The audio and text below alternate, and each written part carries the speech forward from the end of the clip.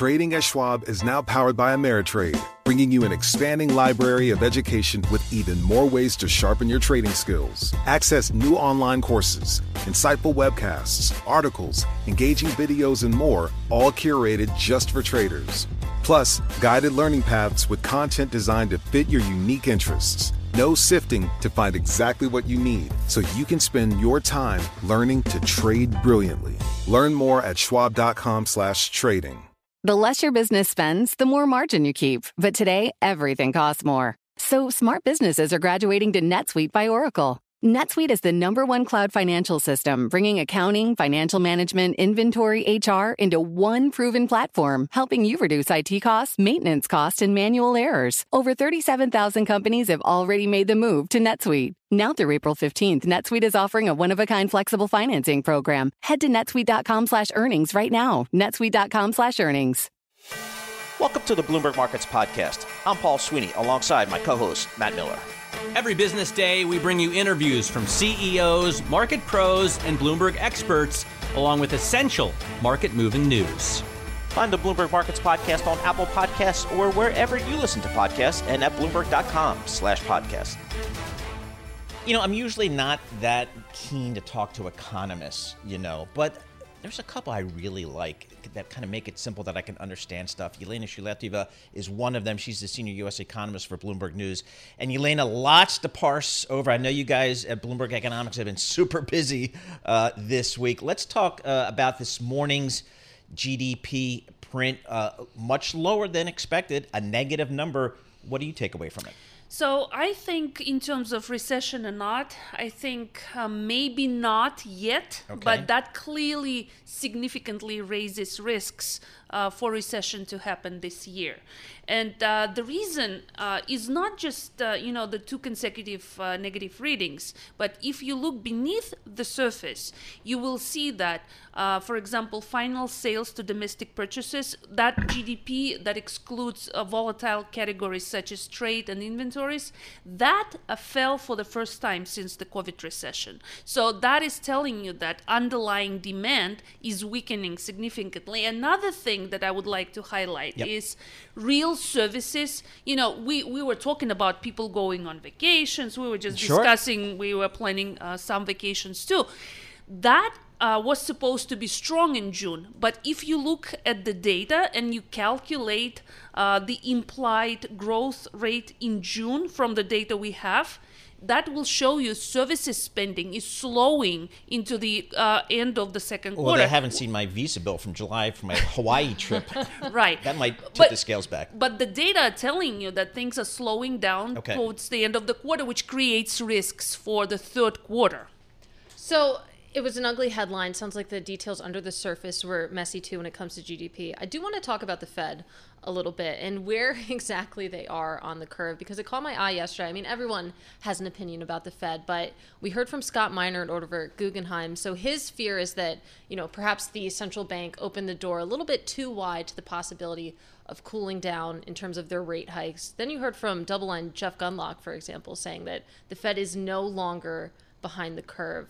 I would love to hear where you fall on that debate. So I think the Fed will try to do as much as they can at this point. And, they are going to find reasons to keep saying that the economy remains strong, as long as the labor market continues to deliver, right? I think that they will have to step back at some point, if we see the data start crippling. Look at jobless claims data, for example. So we're like halfway through from the trough in jobless claims in March to the level that is associated with the start of a recession. So we're already halfway through in terms of the climb in jobless claims. But I think what will be interesting to see next week, we're going to get another payrolls report, is where the deceleration in job creation is happening. Which sectors? Like, is it just concentrated in housing and certain, goods-related sectors, or is it a broader slowing in the labor market? So are you concerned about the labor market? Because that's certainly one of the pillars that the argument, or the people that make the argument, Oh, we're not in a recession because the labor market is so strong. The data are so contradicting. Okay. And, on the one hand, you see diffusion index, for example, that shows breadth of job creation. That was really strong in the previous report in June. But what will July data going to tell us? On the other hand, I already mentioned jobless claims are creeping higher, and we can see some slowdown in wage growth as well. All right, so keep an eye on the labor market. Let's talk about inflation, though, because it's interesting to me that if you look at, some of the measures of inflation expectations, whether that's break-evens in the bond market, or if you look at some of these surveys, it seems that in expectations, at least, have peaked. But when it comes to inflation itself, when do you think we could actually maybe start to crest there? Well, it depends, core versus headline, right? So, and that will really depend on geopolitical developments, I think. So, core has peaked, but there are some sticky categories in the core, such as shelter, that will continue to increase because it's just such a lagging indicator. So in terms of the headline, and it's important because, the Fed recently mentioned that they are looking at the headline numbers, depends on energy prices, and, I'm really scared to make any predictions on that front. All right, let's go to that front. The daily national average gasoline prices, which is the first ticker I bring up every morning, it continues to tick lower, $4.27 per gallon. So it looks like at least at the gas pump, which is a piece of inflation that everybody feels, except Tom Keene, who doesn't have a car, everybody feels. And that's coming down pretty steadily. Which will be reflected in sentiment measures, I think. Okay. And perhaps, people will spend a little bit more in real terms in the beginning of the third quarter. But I'm just worried this is a little bit more broad-based. And if, Europe goes into an energy crisis this fall, this will not leave everybody else just isolated. That's what my worry is. All right, there is a lot for you economists to keep busy at Bloomberg Economics. Yelena Shaletyeva, senior U.S. economist for Bloomberg, joining us here in our Bloomberg Interactive Broker studio. It's so much better when people come in studio. Katie. I know. It's so nice. See all these smiling faces. Trading at Schwab is now powered by Ameritrade, giving you even more specialized support than ever before. Like access to the trade desk, our team of passionate traders ready to tackle anything from the most complex trading questions to a simple strategy gut check. Need assistance? No problem. Get 24/7 professional answers and live help, and access support by phone, email, and in-platform chat. That's how Schwab is here for you, to help you trade brilliantly. Learn more at schwab.com/trading. Success is more than a destination. It's a path you take one step at a time. It's dedication, it's fortitude, and it's the work, passion, and grit inside of us that comes before all recognition. That's what Stifel has been doing for over 130 years, and it's why Stifel is one of the fastest growing wealth management firms in the country. And Stifel goes beyond traditional wealth management to offer you a full suite of banking services, direct access to one of the industry's largest equity research franchises, and a leading middle market investment bank. Quietly, yet strategically, Stifel has built a company and culture unlike any firm on Wall Street. Because success is the drive it takes to keep pushing. It's the passion to keep investing. It's the best of each of us made better by the best in all of us. And that is where success meets success. Find a financial advisor at Stifel.com. That's Stifel.com. Stifel, Nicholas & Company, Incorporated. Member SIPC and NYSE. Lots of cross currents in these markets here. And again, we could just see it in the trading. Big moves up yesterday. And as Greg was just reporting, giving some of that back today. It kind of reflects some of the uncertainty as the market tries to discount all these data points from the Fed yesterday to earnings to the data, eco data we're getting today in terms of GDP. Let's check in with a professional who does this for a living. Rick Pitcairn, CIO of Pitcairn, joins us. Rick, what's your takeaway from the earnings from the Fed yesterday, from the GDP print? How has your outlook changed, if at all? Well, hi, Paul. How are you? And nice to be here today. It's an incredibly dynamic time for the markets, and that was underscored by Powell's statements yesterday. Since November, they've placed inflation fighting and at and inflation fighting at the expense of all other economic issues at the forefront of their rhetoric and their actions. And yesterday, he began to open the door in the second half of the speech to a possible pause, a possible pivot. The markets reacted super positively, as we saw. I think our view is that it's still a time for more caution than aggression, because there's a lot of dynamics, as you mentioned, going through this market. And I don't think we have all the answers yet. I think things are still subject to change. And I'm not sure if we're all the way through the tough times, even as strong as yesterday was. And Rick, let's talk about that. More caution than aggression. How does that filter down into how you structure a portfolio? Where do you see opportunity? Where are you avoiding? Well, I'm lucky. I've worked with high net worth individuals and high net worth families for my whole career. They tend to have a longer term view. They're all operating in the land of taxes, so tax drag is important. So, a Pitcairn portfolio will be a more diverse portfolio that'll be more strategic than tactical in the way that it's laid out. And it'll rely on a series of managers underneath that. And we see those managers pivoting right now to a little bit different kind of a time. 2 years ago, long duration assets, stocks that were growing revenue regardless of earnings, were really highly valued. I think in a land where liquidity is tighter, where the Fed will be tighter rather than looser, you have to go to a different kind of a playbook. And we've seen some different kinds of asset classes that weren't working in 2016, 17, 18, working very well right now, whether that's small value and equity land, commodities, certain kinds of hedge funds. So we're certainly emphasizing those in our portfolios. Rick, we're I would say right in the middle of this earnings season. A lot of big tech numbers coming out this week. Well, the Apple and Amazon after the close. Any takeaways so far for you during what you've seen, what you've heard from managements? We were struck going into this session, this earnings season, because we had a 8.9% forecasted year-over-year earnings growth. And, with the employment situation we have, very strong employment market and very strong earnings growth, it's hard to contemplate a really tough recession when you have those two cornerstones on the positive side.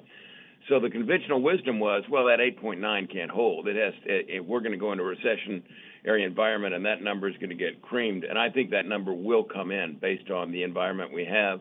But I think this earnings season probably has been better than the whispers in terms of forward guidance. The Honeywell number this morning, he said, regardless of the slowing in the broader economy, our business lines have shown dynamic growth in the first 6 months, and they're going to continue to show that growth throughout the rest of the year. That wasn't what the whisper had in mind in late June. They thought that forward guidance would be a little bit worse. I think that's been another reason we've had a stronger bounce back July in the speculative sectors.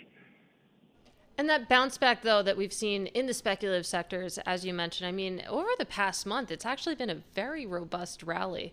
What's your conviction there? Because, you look at volume, you look at volatility, just falling off a cliff. Usually that means pretty low conviction. Wondering if that's the case on your end as well. Well, our technical research doesn't really show that, even though it's an impressive rally on price, particularly in the NASDAQ, the internals are great. They aren't just screaming, like they did in, say, April of 2009. This is a big-time buy here. There's a ton of internal momentum. It's a little more tepid than that. I would just tell investors, we feel, I think, a little bit in our personal lives like COVID is over. Like we can go to the restaurant, we can get on the airplane, we can travel, we can do those things. But from a macroeconomic perspective, the scale of the various impacts that COVID had on our economy, whether it was that massive liquidity impulse in 2020 that caused a great rally, now we're going to pull that back. I would be cautious to flash the all green light here. I think patience is always a good thing in investment world, and even in light of the last 3 weeks, which has thankfully been strong for markets, I'd still tighten my seatbelt and keep an eye out for the changing data, because I think it's going to continue to change. All right, Rick, good stuff there. We appreciate getting your thoughts. Rick Pitcairn, he's the CIO at Pitcairn. Been managing money for a long time, getting his perspective here. All right, here's a line from a recent research note from our next guest. Quote, peak Fed hawkishness has passed. Fed is preparing for a slower pace of tightening without a specific guidance. Equities are a go, end quote. That line and that content comes from Ben Emmons, Managing Director of Global Macro Strategy at Medley Global Advisors. Ben, I think the market yesterday kind of agreed with you. Give us your thoughts about what we heard from our Federal Reserve yesterday. Hey, Paul. Thanks for having me again. So he was clear that they are now full mode data dependent, and therefore there's no guidance, at least not until September. After that, maybe it will return, but it does look like that what they want to do is get out of the shenanigans of saying, well, we're going to do 50 or 75, and then it has to become 100 if a data point is more than expected, and then guiding that back. And I think that'll cause too much uncertainty in the markets and in the economy. So going back to data dependent leads us to what we went through in 2014 to 16 under Janet Yellen, right? And we're getting actually a monetary policy that doesn't surprise you because it is data dependent, and therefore it's not hawkish either. And that's, I think, the interpretation the market is taking, especially the bond market. Today's stock market is, as Katie reported, like it always is the day after sells off on after Fed Day, but I do think the sell-off is limited with that message in mind. We have a data dependent Fed that isn't as hawkish at this point.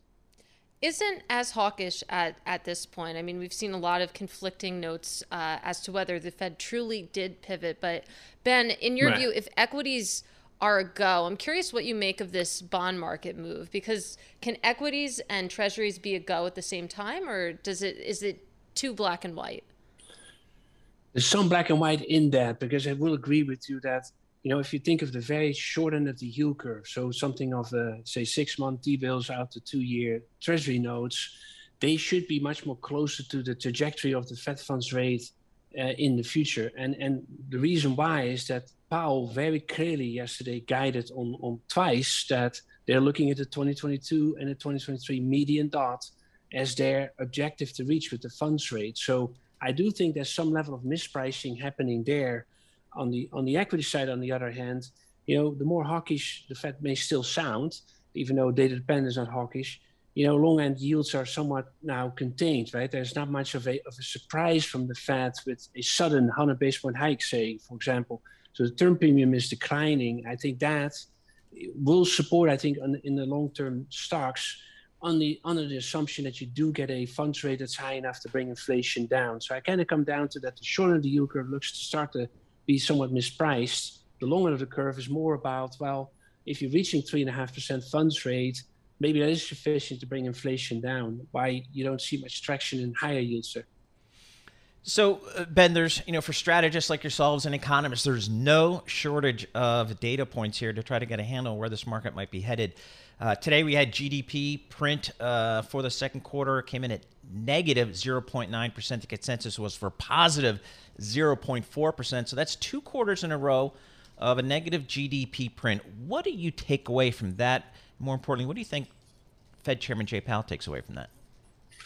Yeah, and you could start again with that same kind of headlines, peak hawkishness, like technically a recession, right? Because, you know, that's what people say. So the inventory data is all over the map, right? And that was highlighted by the BEA, that the private investment in inventory is really declining and the PCE is slowing. So I do take away from that it's an economy really slowing, but it's still an economy that is on an annualized basis above potential. And that's what Powell also said yesterday, right? He pushed back on the recession, one, because of, we don't have fast rising unemployment or any unemployment, but we also have an economy above potential. Even though this number is negative and the previous number was negative, and it technically says that it's a recession, the potential analysis, I think, is important come in here. Now, if we do start to slow to potential or lower, then we likely are in a recession. So I think that's how the market is somewhat taking. I find the equity market, you know, limited in its reaction to this negative number. And Ben, I want to go back to something that you said, that data dependent in terms of the Fed is not hawkish. And just to play devil's advocate a little bit, I mean, isn't it entirely unknowable if it does depend on the data, which who knows what it'll come in when we think about PCE coming up, for example? Yeah, for sure. And back in again, the 2014-16 period, I was at that time portfolio manager. I was debating that same idea of like, wait a minute, this data dependent actually makes it more volatile, right? We don't know what this data is going to be and how to react. Shouldn't that be more uncertain? But the market takes it the opposite, right? It says basically that if you're going to be hawkish, you're going to guide us, right? To be hawkish and say, we really think we should hike by another 50, 75, 100 basis points, that language, like we had from the period May through July just now. And again, I think that they wanted to get away from that. Not only that they probably recognize the economy softening, as they said in the statement, but also that they recognize it causes too much uncertainty because they had to scale up through the Wall Street Journal, even leaking that they had to go for 75 instead of 50. I think they wanted to get out of that sort of communication. And therefore, I think it's not hawkish. Now, are they hawkish? Everyone would agree that if you're going to move further with the Fed funds rate above neutral, that's restrictive monetary policy, as they call it.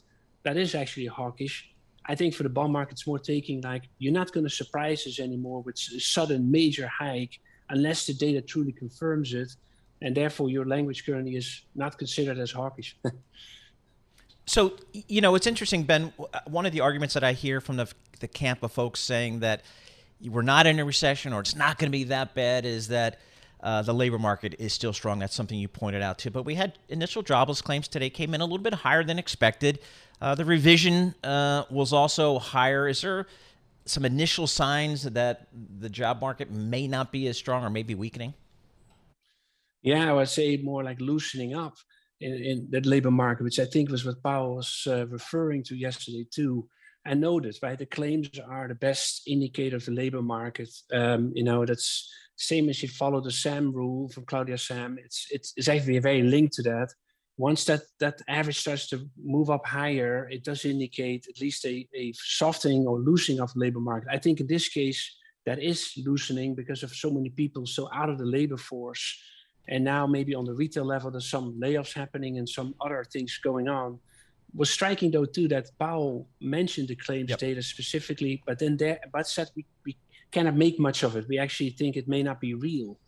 So that's an interesting statement, right? Because it is ticking up, right, as you say. So it's to note. All right, Ben, great stuff. Always appreciate getting your perspective here. Again, a lot of data points to parse through here. Ben Emmons helps us do that. He's a managing director of global macro strategy at Medley Global Advisors.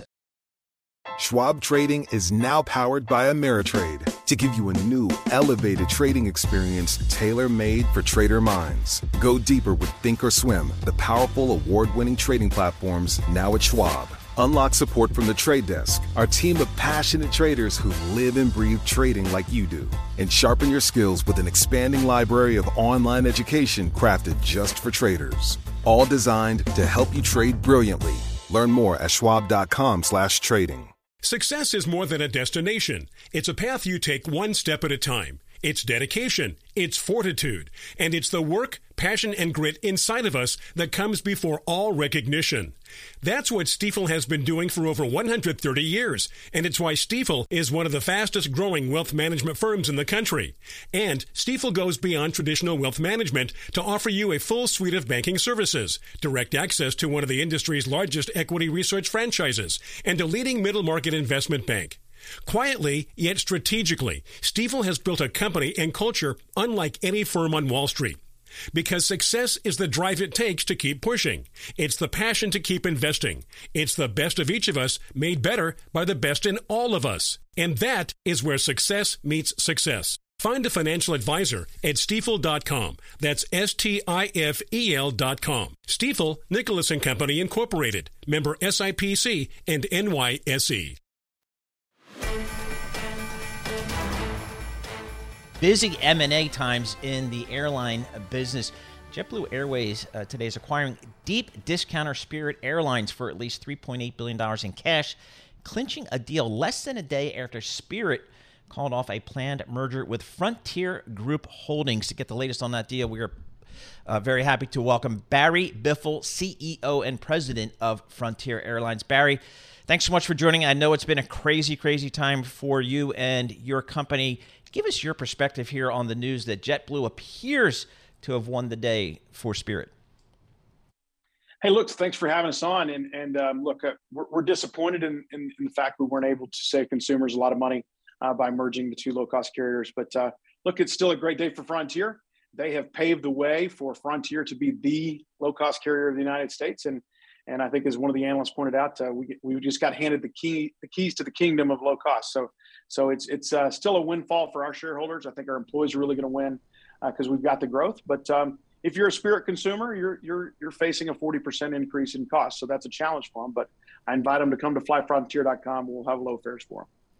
So I am curious, Barry. I mean, where does Frontier go from here? Like you said, you've got the growth. Are you looking at any other mergers, any other airlines? No, look, we're doubling down on what we're doing. I think, while all this distraction was going on, I think what's interesting, if you look, is we were able to increase revenues in 2Q by 43% versus the same period in 2019. Had the highest RASM growth in our history, highest, I think, record for the U.S. industry. And so we're all systems go. We're headed to be sub 6 cents, which is kind of near our kind of pre-pandemic level from a cost perspective. So we're really excited about returning to profitability this quarter, and we expect the margins to continue to improve through the year end. So we think it's great for organic growth for Frontier, and now that we're kind of left to our own devices to have the whole space of the United States as the low-cost carrier, things are looking pretty up from an organic perspective. Tell us, Barry, just remind us, kind of for those of us that have not been following the deal, what was your rationale for looking to get together with Spirit? So our rationale was you take two ultra low cost carriers, you combine them, you provide a true ultra low cost alternative to the big four and high cost carriers across the United States. And we would actually lower fares for more people in more places. But in the end, our board was very disciplined and unwilling to overbid and overpay because we got to look out for our own shareholders and our own employees. And so if JetBlue wants it that bad, that's fine. But sadly, I think some of the Spirit consumers, millions of them are going to be faced with a 40% increase in the middle of some great inflation. This is actually a heck of a bill that people are going to have to pay. So that's disappointing. But for us and our stakeholders, our shareholders and our employees, we're really excited today. So, I mean, we have to talk about antitrust concerns because, I mean, the JetBlue Spirit tie-up, a lot of speculation about what regulators might say about that. I'm curious about what it would have looked like on your end. Had this deal with Spirit gone through, what pressure you might have faced and what you anticipate now potentially the JetBlue and Spirit tie-up coming under? Well, look, I think, the Department of Justice is an organization that would have, I'm sure, done its job, and it would have, validated what we were saying, which is we were going to lower prices for consumers. I think this is a more challenging path that they've chosen, right? I mean, they're going to raise prices for consumers, and that has obviously a lot more risk of getting through the DOJ. But, I'm not going to speculate whether they get it done.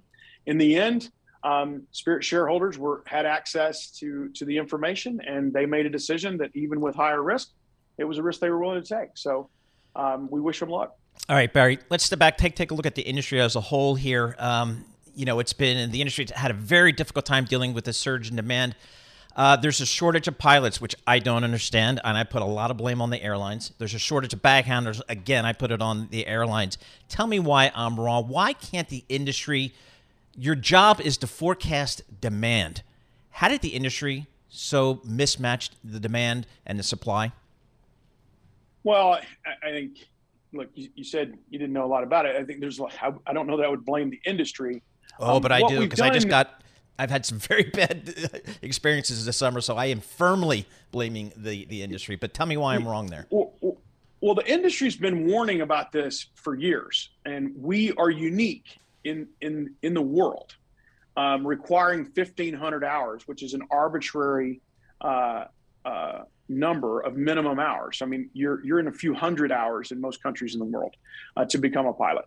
So that arbitrary thing, and rather than focusing on safety and the training quality and so forth, is actually put a barrier to entry to people being able to afford to get through it. And so that has resulted in a dried up supply. So, boy, that's a tough argument to make, Barry, because we have the safest skies in the world, and we take that for granted. I would argue, or some would argue, that why are you putting all the onus on the individuals to get trained? Why don't the airlines themselves train their pilots so they have a ready pool of pilots? Well, it's fun. Well, it's funny you mentioned that. So the shortage is what it is. And so yesterday we announced a cadet program. So if you're interested in leaving Bloomberg Radio and becoming a pilot, with 0 hours, you can join with us. And in 2 years, you could be flying an airplane for us.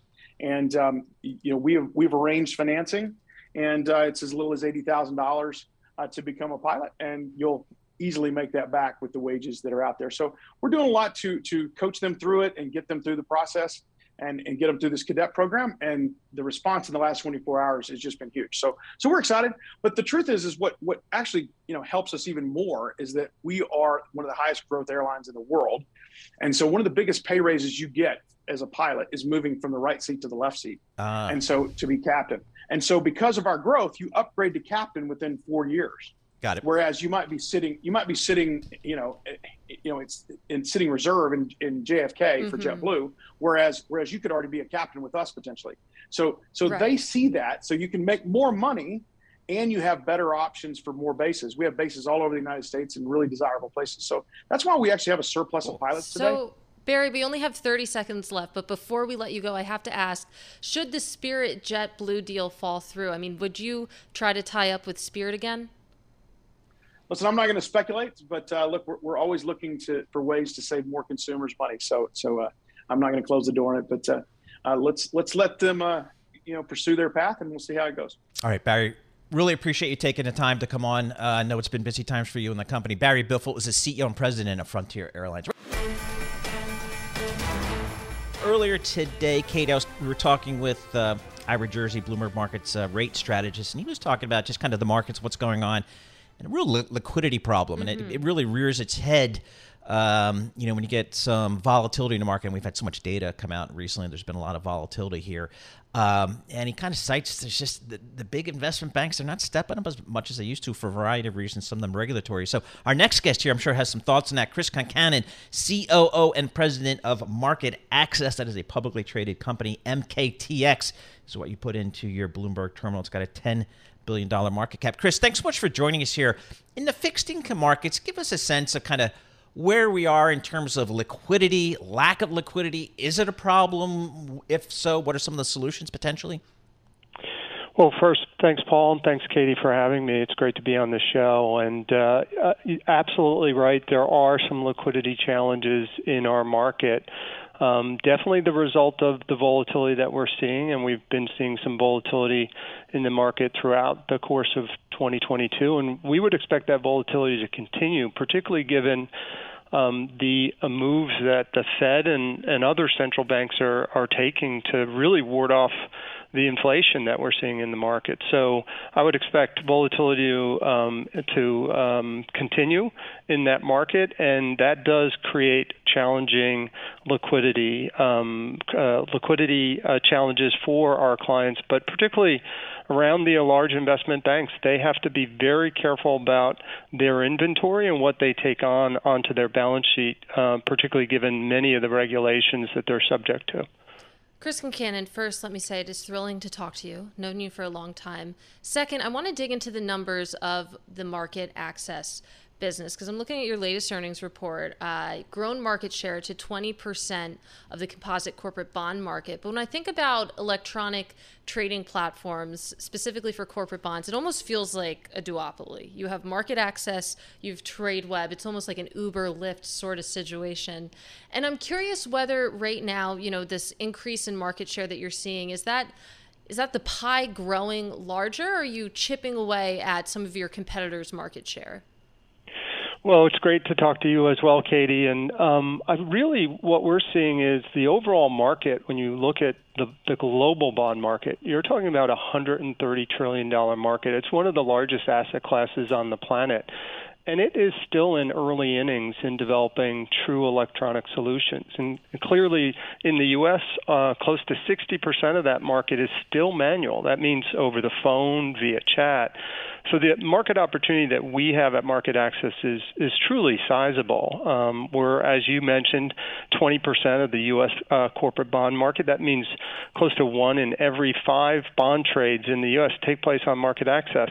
But that's still at a very low rate given the overall electronic adoption in the U.S. bond market, and more importantly, globally. We offer electronic trading in emerging market bonds, in Euro bonds, in U.S. Treasuries, and my favorite, in the municipal bond market, which is still far from adopting electronic trading. It's very early days in the U.S. municipal bond market. I'm sorry, you're saying the municipal bond market is your favorite? It actually is. It has. It just has such great attributes for, obviously, the tax benefits of the municipal bond market continue to thrive. And just this recent quarter, we traded over $23 billion in muni bonds on our trading platform. So we are delivering some benefits in that market and some sorely needed electronic trading in the municipal bond market. All right. Well, Bloomberg's Joe Mizak would be thrilled to hear that. But I do want to get your thoughts on portfolio trading. Of course, I cover ETFs, specifically fixed income ETFs, an important component there. And portfolio trading, it was sort of presented as the next big boom on Wall Street in terms of, when it comes to bond trading. It feels like it's stalled out a little bit. I mean, I'm looking at some numbers from February where you saw it come down in terms of total U.S. corporate bond volume. Curious what insight you can provide there. Well, we track the portfolio trading in our bond market, particularly in the U.S., where we saw it grow really most rapidly, probably in 2021. I would call portfolio trading in the bond market as a very expensive trade. You're obviously trading a full basket, typically trading with 1 or 2 dealers, and the spread of that trade is quite expensive. But it provides some useful ways of deploying capital and moving portfolio at a much rapid pace. We actually had record trading portfolio in our last quarter, volume of $22 billion in portfolio trades on our platform. So we do provide an electronic solution in portfolio trading as well. But as I mentioned, it's only about between 5 and 6% of the overall market, and we've really seen it stabilize around that rate. It's very hard to do portfolio trading in a volatile market, and as we talked about, the liquidity challenges makes portfolio trading that much harder in this type of market. And Chris, we only have about 30 seconds left, but I mean, if I look at some of these numbers again from February, it seems like the peak in terms of portfolio trading came in November. Like you said, I mean, perhaps it doesn't make as much sense in volatile markets, but how big do you think it could grow, again, if you look at the total share of corporate bond volume? We saw portfolio trading hit its peak in the stock market back in the late 90s, actually, and it really hit a peak and then really ebbed down. So I wouldn't expect it to grow anywhere over 10%. All right, Chris, really good stuff. Really appreciate getting your time. Chris Concannon, COO and President of Market Access, talking about the automation of trading, particularly in the fixed income space, a growing trend for sure. Thanks for listening to the Bloomberg Markets Podcast. You can subscribe and listen to interviews at Apple Podcasts or whatever podcast platform you prefer. I'm Matt Miller. I'm on Twitter at MattMiller1973. And I'm Paul Sweeney. I'm on Twitter at PT Sweeney. Before the podcast, you can always catch us worldwide at Bloomberg Radio. I'm Alex Rodriguez. And I'm Jason Kelly. From Bloomberg, this is The Deal. Each week, you'll hear us in conversation with business icons. This show will explore deal-making across sports, media, and entertainment. That is a harsh lesson in business. Sports is not as simple as bringing a bunch of big names together. I didn't want to do another stomp you out speech. Listen to The Deal wherever you get your podcast. And watch on Bloomberg Originals, Bloomberg Television, or BTV+. Brought to you by Sherm, a better workplace, a better world.